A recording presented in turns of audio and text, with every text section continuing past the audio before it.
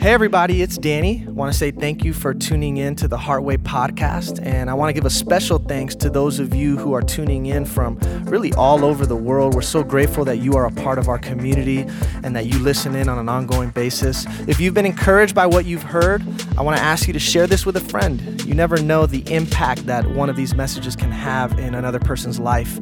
And if you yourself have been impacted and you'd like to continue to partner with us to keep this work going, check us out at heartwaychurch.com/give. Every dollar that you give goes a really long way towards helping us do what it is that we do. Well, we love you. Really hope you enjoy the podcast.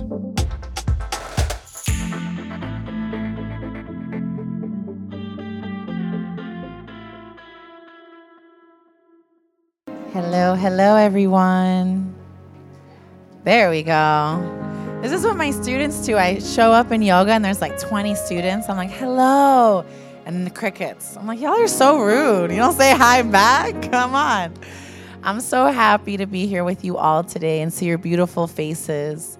You know, I was thinking to myself, it's July, guys. Like, that's so wild. It was just, I think it was just January, like yesterday. And it had me sitting with myself and thinking about the prayers I had early in the year, the goals that I set, you know, what I wanted to manifest with God. And so often we're like chasing that goal, right? We're grinding, we're going, we're doing all the things we have to do that we kind of miss when it actually happens, when God actually blesses you with the prayers that you had and you have everything manifesting into your world. We kind of miss it because we're always going. So I wanted to bring to your attention today to maybe think about what were your prayers to God early on this year? What were you asking for? What was your soul craving? What goals did you set out? And as we do our centering prayer, I want you to really allow God to speak to you. Allow your heart to open so that you can really reflect on all that God has given you. You see, the problem is that we're humans, so we always want more. Our minds always want more. And life happens, so we need more, right? But I want us to take time to reflect on all that God has already blessed us with and given us, right? And filled us up with. So as we start our centering prayer, I want you to have a nice, tall spine. Allow the eyes to gently close. And let's keep our palms facing up so that we can leave them in a space to receive. And as you start to slow it all down with the eyes closed, let's start to deepen our breath. Slowly inhaling nice and big and gently exhaling. Again, slowly inhaling, filling yourself up, and then gently exhaling, release. Continue this breathing at your own pace, and allow the mind to settle down. Let's let go of all that we experienced before we arrived. Let's let go of all the thoughts running through the mind. And let's allow ourselves to connect with our breath. This breath that gives us life, that connects us and brings us to this present moment. Let's connect with this energy now, opening ourselves up, open to receive all of God's love.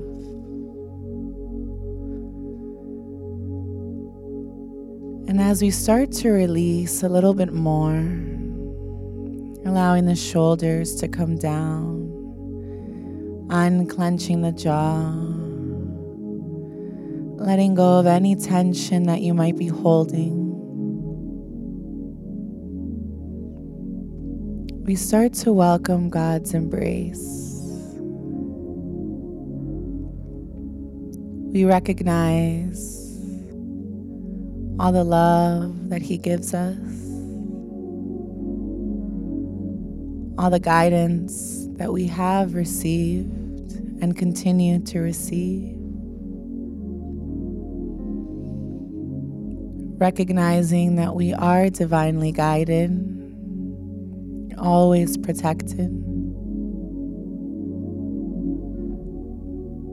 And God is not worried about your past. He's not worried about what you've done. He's already forgiven you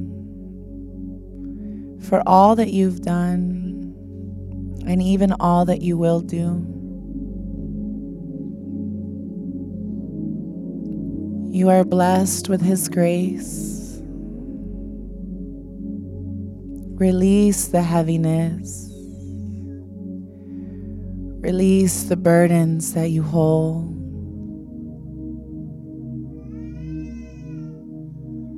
And welcome all the peace.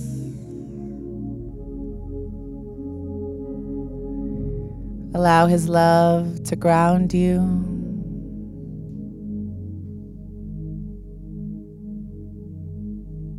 Allow yourself to feel safe enough to let go just a little bit more.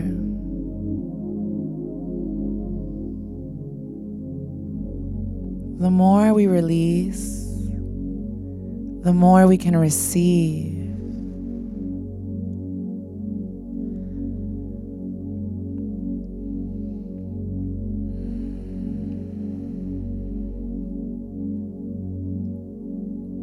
With the energy of gratitude, allow yourself to feel all the joy, all the blessings that God has given you. Allow yourself to feel worthy of His blessings.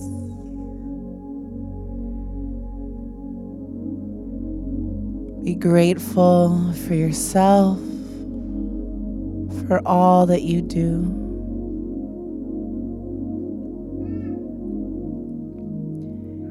Take this time to really sit with yourself, to sit with God, and connect with all that He has for you.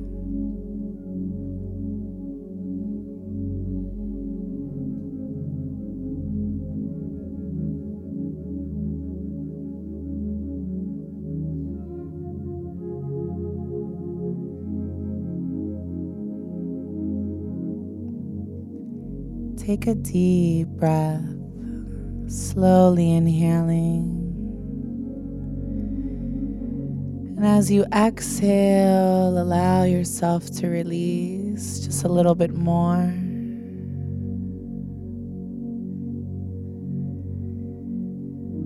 As we inhale, we fill ourselves up with all the love. And we exhale, let go any unserving energy, any doubts, any fear. And as we inhale one more time, nice and big, really fill yourself up with the power of the divine.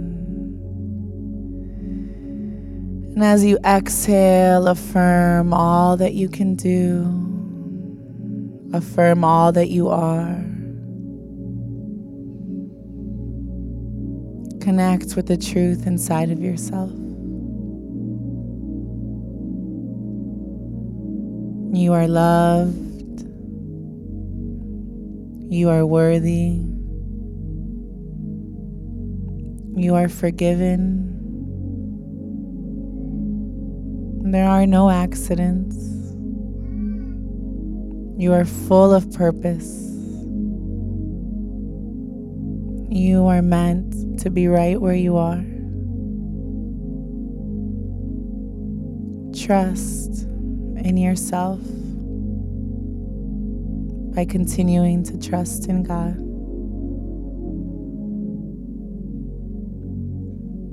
As you slowly start to bring your awareness back within. Just take a quick moment. Notice how you're feeling. Notice how you're breathing. Allow this peace to stay with you, my friends.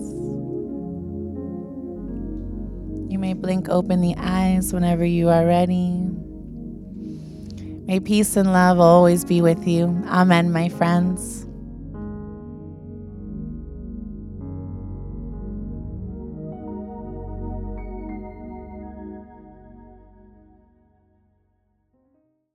How you guys doing this morning? Yeah, okay. See, that's why Gabby needed to do center in prayer. Y'all be asleep after I finish talking to y'all. Y'all just filled with the Spirit of the Lord now, you know? Shoot. Can I pray with you guys really quick? Lord, we thank you for this day, for your love, for your mercy. I ask you that as I stand here again, that you would decrease me so that you might increase. You said in the scriptures that we have not because we ask not. And so, Lord, I ask you that you would use this time as a conduit to free your people, to release their mental shackles. I ask that emotions, that deeply embedded pains will be loosened during this time, because you can do anything. And if you could make the rocks cry out, you can use these clay lips to bless your people. I love you and I thank you. Amen. So for those of you who saw the title of today's scripture, or today's teaching, The Psychology of Blasphemy, don't that just have Ryan all over it? Just, you know, I love my big syllable words, you know? But, you know, this term blasphemy, one of the things that I tend to resonate with very deeply, Danny and I, is we've had similar experiences as it relates to spirituality, religion, the church. You know, there was this growing up in the church, growing up in religion and all the things aligned with Christianity. But there was also this transition into a stage of having to stray away a little bit, having to question, having to reevaluate. But it didn't end up in us leaving. It ended up in us coming back and seeing with new eyes. And so one of the things that I love about the dynamic that Danny has established here at Heartway is that we love to look at concepts that are so biblical and so deeply entrenched in the scriptures and bring new meaning to them. And blasphemy is one of those biblical terms. The way I like to imagine it is the disrespecting or the dishonoring of that which is holy. And so my question for you is, what thoughts or emotions arise in your mind and heart, if any, when I say the term, God damn it? What's coming up right now? Cringe. Is it blasphemous? Is it an offense to God to bring those two words together? Very likely. Perhaps it is. But I would like us to examine this a little further. Because firstly, let me go back to the actual Webster's term of blasphemy. It's an act of dishonoring that which is holy, but specifically in relation to God and God's name. The scriptures talk about this as well. Exodus 20:7. Did I not put down? Oh, okay, cool. I was like, you see, you be having me second guess myself, bro. You know what I'm saying? Yeah. Thou shalt not take the name of the Lord thy God in vain, for the Lord will not hold him guiltless that taketh his name in vain. that is insanely clear. I mean, makes my question look rather asinine. It's like, it's totally blasphemy. It's the name of the Lord thy God in vain. Now, I'm not here to challenge that. What I would like for us to do is expand our understanding of what it means to take the name of the Lord in vain. Because the name of the Lord is far greater than a simple term. When it's saying the name of the Lord is saying, I will not hold him guiltless that taketh my name in vain. What is the name of the Lord? Firstly, we have to understand that God is not his name. God is his title. When he says that I am the God of Abraham, the God of Moses, I am your God, that is his title. But the question becomes, what is his name? And that is also spoken in the scriptures. This is actually, I can't with you, bro. We're going to be in Exodus today. Exodus 3, 9 through 12. We're going to read all this together because it's going to be relevant. Now, first off, how many of you guys have heard the story of God appearing to Moses in the burning bush? Pretty much most of us, right? Well, this is that. Now, therefore, behold, the cry of the children of Israel is come unto me, and have also seen the oppression wherewith the Egyptians oppress them. Come now, therefore, and I will send thee unto Pharaoh, that they mayest bring forth my people, the children of Israel, out of Egypt. And Moses said unto God, who am I, that I should go unto Pharaoh, and that I should bring forth the children of Israel out of Egypt? And he said, certainly I will be with thee, and this shall be a token unto thee that I have sent thee. When thou hast brought forth the people out of Egypt, ye shall serve God upon this mountain. You can flip to the next one. And Moses said unto God, behold, when I come unto the children of Israel, and shall say unto them, the God of your fathers has sent me unto you, and they shall say to me, what is his name? What shall I say unto them? And God said unto Moses, I am that I am. And he said, thus shalt thou say unto the children of Israel, I am hath sent me unto you. And God said moreover unto Moses, thus shalt thou say unto the children of Israel, the Lord God of your fathers, the God of Abraham, the God of Isaac, and the God of Jacob, hath sent me unto you. This is my name forevermore, and this is my memorial unto all generations. God said, I am that I am. That is my name. That is my name forever, and this is my memorial unto all generations. Now, when we look at that, it's so interesting the way God answered Moses, because Moses said, what will I tell them? Who will I identify as the one who brings me? What is your name, God? And he said, when you're asking me that, what you're really asking is, what is my identity? What is the truth of my being? And he answered him, I am that which is. I am the isness of all of reality. Anything you can see within your perception, anything you touch, anywhere you go, it is the embodiment of my name. I have literally written my signature on anything in existence. Can you just stop and sit with that for a second? How will it change the way you engage people when you realize that whoever is in front of you is the embodiment of God? No. Whoever is standing in front of you, regardless of their title, their identity is the embodiment of God. that the dirt beneath your feet, that's why in verse 5, God said to Moses, take off your shoes, for the ground that you walk on is holy.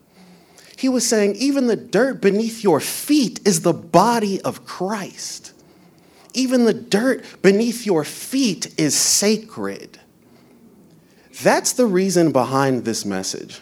It's not to discuss the meaning of blasphemy. It's to help us realize what it is that God holds sacred. Because when we come to understand what it is that is sacred, we can understand how to walk in this world. And God is saying, if you can see it, it's sacred. If you can touch it, it's sacred. If you can feel it, it's sacred. Even if you don't know it's there, it's sacred. Because it's all me. And so when we realize that God's name is embedded in everything, it causes us to ask this question once more. What does it actually mean to take the Lord's name in vain? Referencing that scripture that we spoke earlier. What does it mean to commit blasphemy? And so today, I'd like to speak to you guys about the 3 great acts of blasphemy. The first of which, when we stop being curious about the humanness of other people. Let's sit with that for a second. When we stop being curious about the humanness of other people. Because you see, curiosity requires 2 things. In order to be curious about an entity, a thing, or a person, we need to first acknowledge our ignorance about it. Because if you don't acknowledge your ignorance, that means you're seeing it as a foregone conclusion. You already know what it is. So I don't need to be curious. The second thing it needs is you need to have interest in learning more about it. If you have no interest, if you don't care, if you don't have a desire to get more intimate with that person or that thing, you can't be curious. But when we lose curiosity, especially as it relates to people, we also lose the ability to engage them with humility.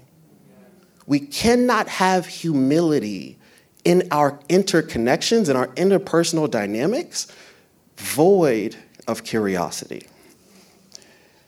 But the big one is, when we lack curiosity, we lose interest in their humanness. Think about the humanness of a person. Our humanness, that is our core. That is what makes us unique. That is the realness of our experience. When it comes to psychology, the body of thought that I love most intimately, that I've talked to you guys about, is constructivism. Because it is founded on this fact, or this concept, that there is no such thing as an objective reality. Because all realities are subjective. That means until I walk in your shoes, I cannot know your reality. Because as a matter of fact, there's not a single one of us in here that can definitively agree that we both see the same color red. I could be with you for 100 years and I will never know, as much as I know about you, I will never know that we see the same red. I will never know that music sounds the same to you because it is subjective. And so when we come to understand how powerful this is, that our humanness, the humanness of every individual person in this room, is a secret that God shares with you exclusively. Your unique experience is God whispering his love to you. He's writing you a story that no one else knows completely. And when you think about it that way, it helps us to realize that the humanness of another individual is holy. And when you lose curiosity for another person's humanness, you are denying the sacredness of them. And that is blasphemy. It's blasphemy because that aspect of us, it's one of a kind. It is unknowable unless you've lived it. You think about it, it's interesting because the scriptures start coming together. It starts making sense. It says that we were shaped in God's image. God is unknowable. Every single one of you is unknowable. Every one of us is a dynamic enigma. If you were to ask a physicist about the nature of consciousness, it would say it was a dynamic field of energy, information, and intelligence.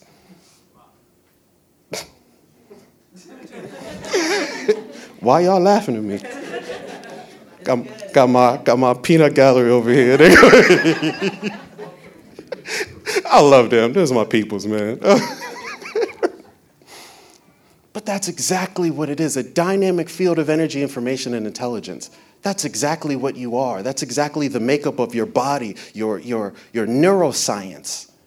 It is all that. But when we understand the holiness of this humanness, it now makes us question, what does it really mean when I judge people? What does it mean for me to judge your identity? Because what I'm really saying is, first off, I see you as a foregone conclusion. Yeah, sure, God is great and God is amazing and God made you too, but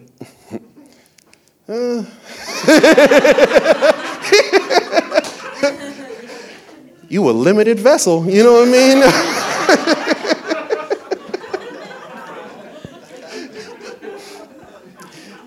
And we have problems with this. I'm sitting up here talking about it, and I'm telling you, there are some people that would see these nice socks because I'd be judo kicking them in the face. You know what I'm saying? Like, there are people that my ego has a challenge with. Not judging them can be a challenge at times. Mind you, just as much of a challenge as it is to not judge myself. But the thing we need to remember is judgment is a figment of the mind. Unless you're enlightened, which I'm not. I don't know about y'all, but I'm not, just not at all.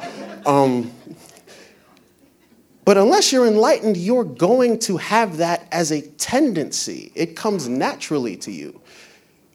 But you can judge the behavior, but don't judge the person.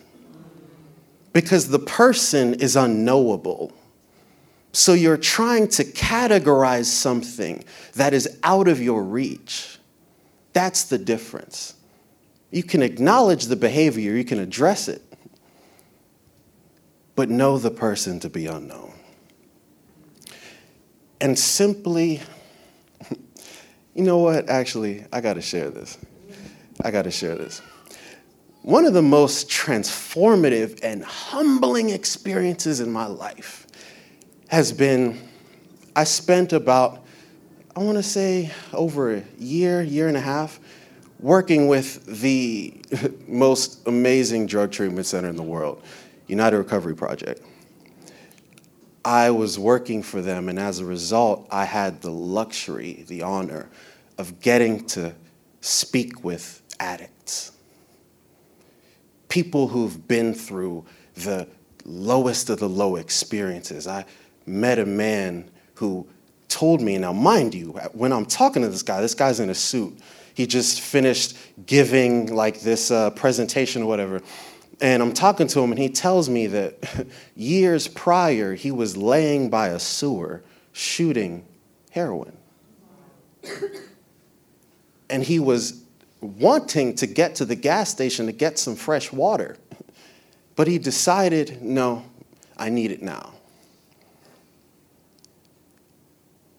And getting to talk to people in those types of situations, people who have literally watched themselves give up their dignity, give up their loyalty to their friends and their family in the lowest of places. And when I entered into that dynamic, that space, I was thinking, I really want to help these people. I want to help them. The people slapped some wisdom on me like I can't even imagine. I realized that these people had a sacredness to them, a wisdom to them, a love and awareness to them that I didn't have a clue of growing up in my suburban home. And I got to see all of the people that are judging these individuals, they're missing out on one of the biggest gifts of God. Because the nature of their experience, the holiness of their experience has embedded wisdom in them. And it is power. And they're able to take someone like me and feed into me. And so when I go work with a client, when I go speak to someone, when I go try to utilize an opportunity to bless somebody else, it is their wisdom that is imbuing my ability to do so. And I learned I will never, ever allow judgment to stop me from seeing the power of a person or a group of people ever again. I can judge the behavior. I may not even like the person. Facts. But I'm not going to let my judgment limit my awareness of what they are. The second great act of blasphemy. Got another big word. Hey. When we commit idolatry with our ideas. Most of us are familiar with the term idolatry. It is the worship of idols. You know, this is something that is referenced again in Exodus 20:3. Thou shalt not worship any other gods before me. It's such a clear statement. It's saying don't commit idolatry.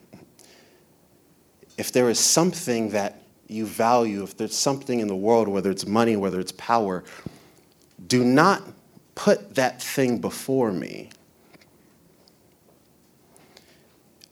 Now the question becomes, so what does it mean to commit idolatry with our ideas?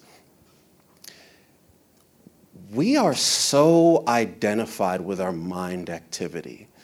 So many of us don't realize the extent to which our attachment to our mind activity rules our life.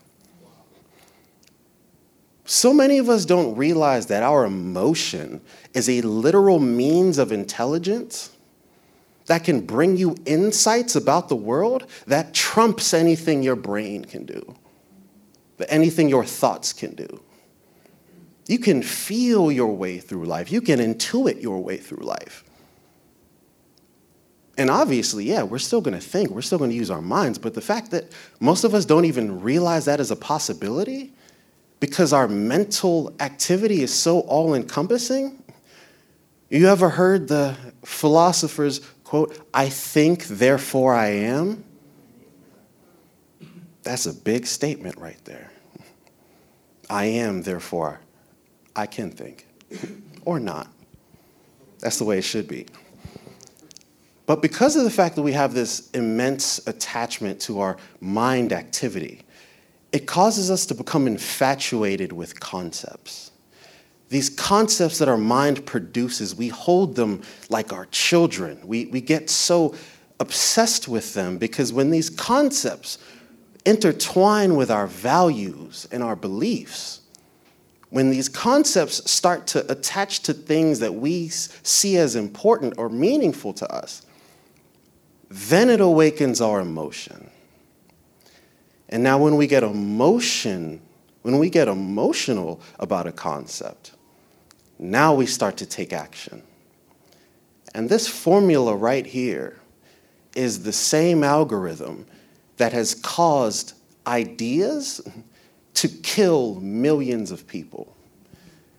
There have been wars of people waged over ideas. Think about that. A thought, something that doesn't exist, can make people arm up with guns and bombs and weapons and go and kill millions of other people. Something that doesn't even exist. The mistake we make when we do that is that we're prioritizing concepts over people. And understand that when you make something more important than life, you are inadvertently making it a god. What is the God that you are worshiping over God? What is the God that you are worshiping over life, over people? How do you find that out? Where are the relationships? Where are the humans coming in second in your mind? Okay, I got a story. This is a story about a woman named Chloe. It's a sad story, but it's a relevant one. Chloe was, at the time that she wrote this, was 25 weeks pregnant. At 23 weeks pregnant, she found out that her baby would no longer be able to survive and come to term. Based upon her talks with her doctor, based upon the fact that her baby was literally suffering because this baby girl was having seizures daily, she said, okay, it's time to terminate this pregnancy. And with a heavy heart, the doctor said, okay, I'm going to set up your induction. Well, that Friday, the ruling hit. And as a result, that woman was informed that she would no longer be able to terminate the pregnancy. And she would have to wait until the baby died naturally. Now, mind you, I said that she wrote this at 25 weeks pregnant. She found this out at 23. So by the time she had written this, she had experienced 2 weeks of literally feeling her baby daughter have seizures within her womb. And something that happened in Washington was making her suffer this horrible reality. There is no greater human love than that of a mother. And she had to feel that. Now, there's a reason why I'm saying this to you. There's a reason why I need to say this to you. Because how is that even fathomable? That we can make a decision that could cause just one young woman to go through that torture of having to experience her baby inside her womb have seizures every day until she dies. We can do that because we commit idolatry with our concepts. We will allow a concept to rule over people. And if there is any paradigm for how we should act in these types of scenarios, it's Jesus. Jesus healed on the Sabbath, as you know. But what a lot of people don't know is what he said when the Pharisees came to him. They were waiting for him. They said, how could you do this? This is the Sabbath. You cannot be healing this man. And by the way, the man he was healing had had that ailment for 38 years. And so instead of them rejoicing over this man who had been healed after 38 years of being sick, they were more concerned that he got healed on a Sunday. And Jesus said to him, he said, the Sabbath was made for man, not man for the Sabbath. And so this isn't an opportunity to talk about politics. This isn't an opportunity to talk about anything other than God and truth. But the question becomes, if there's anyone in here that is upset that I brought up that story, why are you more upset that I addressed something that you may feel differently about, as opposed to the fact that I just addressed a woman's suffering? That's the core. That's the core. I don't give a crap what you feel. I don't give a crap what your perceptions are, what your beliefs are. Can you love people? God said that heaven rejoices over one. Over one life, over one soul. Can you feel compassion over one? So much so that it eclipses your beliefs and your ideas. That's what this is about. If we really want to understand the nature of blasphemy, the nature of dishonoring God, we got to find the places in our lives and our hearts where love has not entered, where love does not reign dominion. Because we talk about love reigning dominion over this world. You're never going to see it until we start to have love reign dominion over us. I can't change this world, but you know what I can do? I can be a little more loving. I can be a little more loving. I can change my ways. That's enough. Because as much as I identify with my mind activity, as smart as I think I am, its power pales in comparison to the power I access in my heart. I love you guys.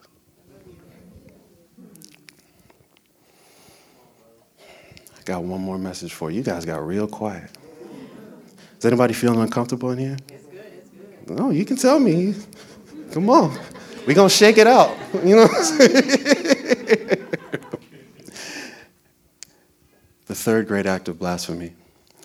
When we deny our own Christ-like divinity. Wow, that's huge. You ever thought about denying your own self-worth, denying your own value as blasphemy towards God? We are human, but we are also divine. In the same way that we perceive Christ as the paradigm of duality, all man and all God, while we continuously try to separate Christ from us. Oh, that's Jesus over there. Jesus could do that. I can't. I want to try to be like Jesus, but Jesus over there. Oh, that's the Son of God. Every time we do that, Jesus is doing the opposite. He's like, hey, I'm the Son of Man. Hey, the same light that is in me is in you also. He's always speaking to us to show us that same duality in us exists. And it's so funny because we tend to not see those dualistic elements, the humanness of us and the divinity in us. We tend to not want to see both at the same time because our ego wants to be the best at something. So it either wants to be the lowest building in the city or the highest one. You ever met those people where it's like they either feel like the lowest of the low, oh my goodness, I can't do anything, I'm just worthless, I'm terrible. But then the second something good happens, they're just like, yeah, I was just kind of born this way. My excellence oozes off of my skin like silk. Like it's just, there's no in between. And so it stops us from really being able to lean into the fact that what does it really mean that we are divine? Scripture, Acts 17 and 28, is one of my favorite scriptures in the entire Bible. And it's so simple. It's saying it is in him that we live, we move, and we have our being. That is the most, in my opinion, that is one of the most radical scriptures that you could read. Because live, move, and be, bro, that's all I know how to do. Like, that's literally what I'm doing. If you catch Ryan on a Tuesday, that brother living, he moving, or he being. That's it. That's it. You know what I'm saying? It's going to fall in one of them 3 categories. I don't know what to tell you. And all 3 of those, it is in him within which those occur. That's radical. Because if we really internalize that, if we really accept that as truth, it means that there's actually no one else here but God. There's no one else here. Whatever we see, it's God is embedded in all of it. And so this is radical, because if God's the only one here, that means even I'm made in God's image. That I have capabilities that I may be able to see for other people, but I have trouble seeing them for myself. You ever seen people that are so willing to pray for you, and they're so willing to celebrate you in your victories, and they speak the highest for you, but you don't ever see them act like that or pray like that for themselves? Are you one of those people? Why? Why is it that we would have such trouble acknowledging God in that way? For many of us, it's because our experiences were so painful or felt so negative that it has eclipsed our ability to have faith for us. It has eclipsed our ability to see ourselves as having real potential. Can you change the world? Does that sound outlandish? Can you be a movie star? Does that sound outlandish? Can you be a millionaire? Any idea or thought that you can see within other people, why can't you see that for you? Like, really? One of my favorite basketball players, as a matter of fact, my favorite basketball player, Derrick Rose, he has this legendary interview where he just had this amazing game. And they're talking to him, and he's saying, why can't I be the best in the league? Why can't I? Why? Why not? And every time I see that, it awakens a fire in me, because he was tapped into something there. Because it's not about what you can do, but when you understand, do you know who made me? Listen, I know that I'm dust. I know I ain't nothing. I know I'm going to touch millions of lives. Ryan Howard will touch millions of lives. Bet that. But it ain't got nothing to do with this fool. It's because I know that the same God that's in you, the same God that's in those amazing singers, the same God that's in Danny, the same God that's in everybody we know that we look up to, that impress us, that amazes us, that same God is in me. So I'm willing to ask the Lord, why not me? Why can't I?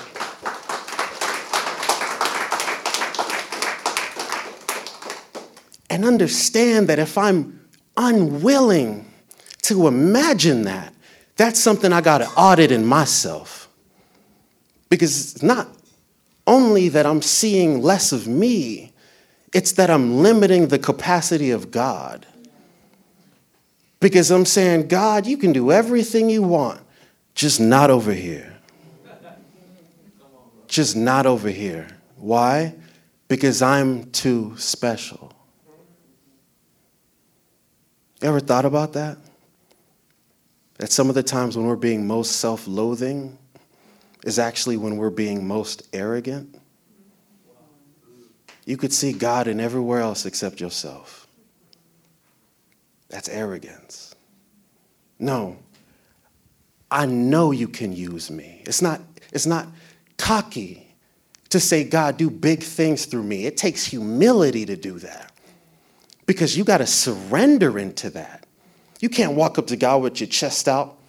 Use me, Lord. No, you got to take your shoes off, for the ground that you walk on is holy, and put your head down and say, Lord, in the same way that I've seen you move through the Apostle Paul, who was a killer, and you used him in such powerful ways, in the same way that you used Simon Peter, who was a cursing fisherman, and you made him the rock from which you built your church. Lord, use me. And I believe in you so much that you can even use me. That's honestly, that's why I believe him in my life. Because it's almost a challenge. Lord, use the dustiest dust for the craziest thing. Like, make it so that when I do that, they will know it ain't got nothing to do with me. They gonna look and be like, oh, nah, that is God. That is God. Every knee shall bow and every tongue shall confess. Why? Because God has always used fools. He's always used fools. And so guess what? I meet the requirement, baby. Let's go.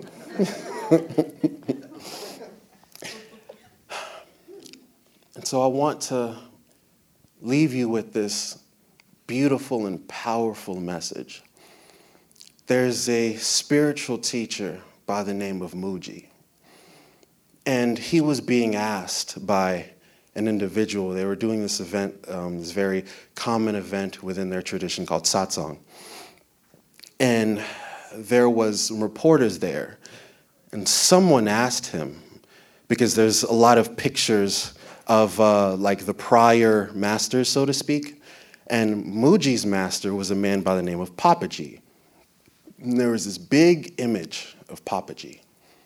And this reporter, deciding to be, so reporter-ish, ask a pressing question. He said, Mooji, what is your master's greatest teaching? And Mooji looked at him and he said, I am my master's greatest teaching. And he said, it is not arrogance to speak that. It is humility. He's like, but there must be a conviction in your faith.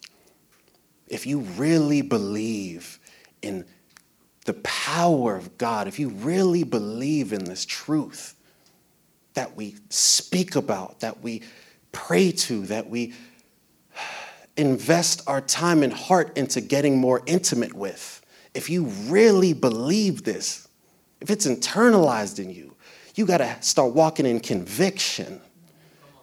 Your words and your beliefs and your actions are too separate. You got to start walking in the power of God. He was saying, I am not just the descendant of my master. He said, the truth my master speaks, I am that divinity.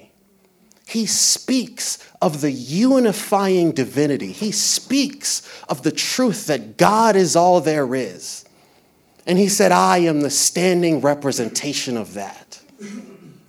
That is my master's greatest teaching. Do you have that much conviction over your faith? What was Jesus' greatest teaching? I am.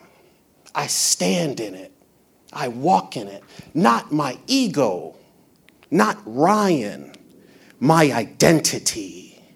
My truest identity is my master's greatest teaching.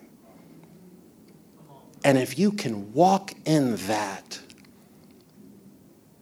and acknowledge that that is not only true for you, but it is true for every other being that walks this earth. If you can acknowledge that life always takes dominion over ideas, if you can understand these powerful truths, you can avoid these great acts of blasphemy. Because again, it's not about that which is blasphemous. It's about understanding the truth of that which is sacred. Walk into this world. When you leave these doors, look around at the world and realize that it is all sacred. Thank you. We love you, Heartway. Thank you so much. Have a great Sunday.